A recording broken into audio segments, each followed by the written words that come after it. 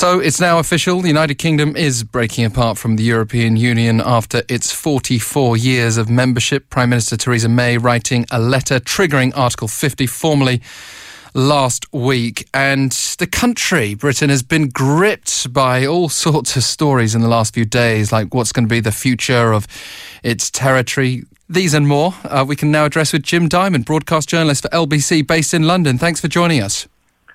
Not a problem. How are you? Well, very good. I've been watching this from afar. You're right on the front lines. Would you say the country's still very much divided all these months on from that Brexit vote? Absolutely. I think that is the one thing that is clear at the moment, ever since the Article 50 was triggered. If you recall, back on June the 23rd, when the UK decided to leave the European Union, the vote to leave was won by 51.9% against 48.1%. But when you break it down overall, it appears that England and Wales voted to leave, Scotland and Northern Ireland wanted to remain, and then if you take London as a separate entity away from the United Kingdom, London wanted to stay as well. So you can get a clear idea and picture that the nation is divided and is split as to what will happen next. The road to Brexit, though, is definitely happening. There is no going back from this. And as you say, you've got 44 years of treaties and agreements covering thousands of different subjects, about 2,000 rules and regulations that need to be unpicked and reworked. And that will happen at number 9 Downing Street, where some 300 civil servants will be trying to pick out what happens next, because we are the first nation to leave the EU. Only Greenland, one of Denmark's overseas territories, held a referendum in 1982 after gaining a greater degree of self-government. They voted by 52% to 48% to leave, which it duly did after a period of negotiation. But we're on uncharted territory right now, so there's a lot of concern as to what will happen. There's a lot of doom and gloom. There's also the positive spin. It depends what newspaper you pick up, doesn't it? And I guess it's been confusing for that reason for the country. Absolutely. You could say the majority of the daily newspapers that we have here in the UK are pro-Brexit. That's simply just because of the nature of the papers that they are. So we have the likes of the Daily Mail, a middle market newspaper that is to the right, the Daily Express, very, very open. They don't sugarcoat it. They don't sit on the fence. They're very pro-Brexit, and they're saying that it's going to be a great thing. They're saying that we're going to be a free trading nation. They're very pleased at the moment. Theresa May is out and about in the Middle East.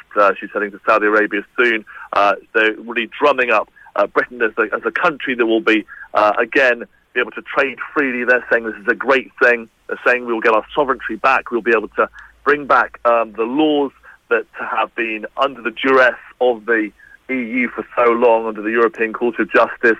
They are saying that we'll be able to control our borders.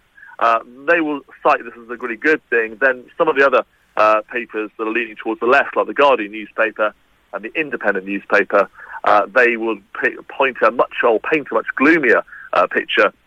In particular, a lot of people concerned as to what will happen to people that are living and working in the UK right now, because the whole basis of us joining and being part of the European Union, the 28 member state, is that you can trade freely, but with that comes the freedom of movement. And one of the biggest sticking points when Brexit was first put on the card in that referendum was immigration and the freedom of movement. So it does appear that a lot of people will want to know, obviously, what will happen. Can they stay in the UK? If you've been here more than 5 years, then apparently you will be fine. But at the moment, the Prime Minister isn't able to go into negotiation talks and promise and guarantee the rights of the people that are living and working here who are from the European Union until we go into the talks. So she's being accused by some of using human beings as bargaining chips. Other people say no. I mean, you can't go into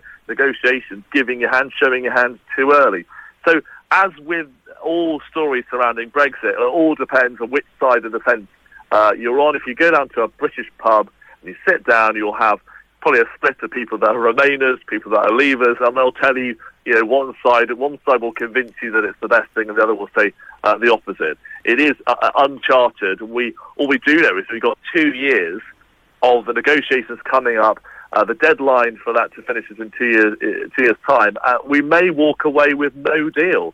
This is going to be very complicated because whatever happens, all member states have got to agree to whatever the deal that we come up with, and then our parliament here still gets to have a say. So it is going to be not just the next couple of years, it might be a decade before we're any clearer as to what Brexit has done, whether it has worked for Britain. Yeah, I mean, what Britain is also doing is negotiating already with other countries. Funnily enough, we just saw Seoul Mayor Park Won-soon in London this week forming a friendship city agreement with your own Mayor Sadiq Khan. I don't know if that got any attention your end with all this other Brexit talk going on, but that was at City Hall in London. And there are a whole range of areas of cooperation. I know, Jim, that you've been to Seoul yourself. Do you think news of, say, for example, a free trade agreement with South Korea and other similar countries would help soften the blow of Brexit for the public who are not sure or maybe even anti it? I think that you'd be hard-pressed to find anybody that wouldn't welcome the idea of having a lot better trade links and business links with other countries around the world, including, of course, Seoul with its great, technology aspects with all the telephone, Samsung, and that kind of thing. And the EU, a lot of people that wanted to leave the EU and have got Brexit. They were saying that we were under such terrible constraints. The European Union put so many tariffs and rules and regulations that blocked this free trade. So you're going to be seeing a lot more, I'm sure, of British politicians coming over to Seoul, meeting with leaders, meeting with many businesses as well, because they will be very, very keen to make this work. Theresa May has been very vocal and clear that Brexit means Brexit. They're going to make it work no matter what, because this is what the British people have chosen, have voted for. So in terms of trade, people here will be very, very keen for that to continue and to move forward. Presumably, for Theresa May, this next few months will make or break her whole reputation in British history. She has the opportunity to be a very strong female leader of Britain. Of course, Margaret Thatcher fit that mould, but remains divisive to this day. Or things could go very badly for her. Well, I mean, she was thrust into the role of PM because of the referendum vote when David Cameron he initially called it, and then as the leading voice of Remain, he couldn't remain, ironically.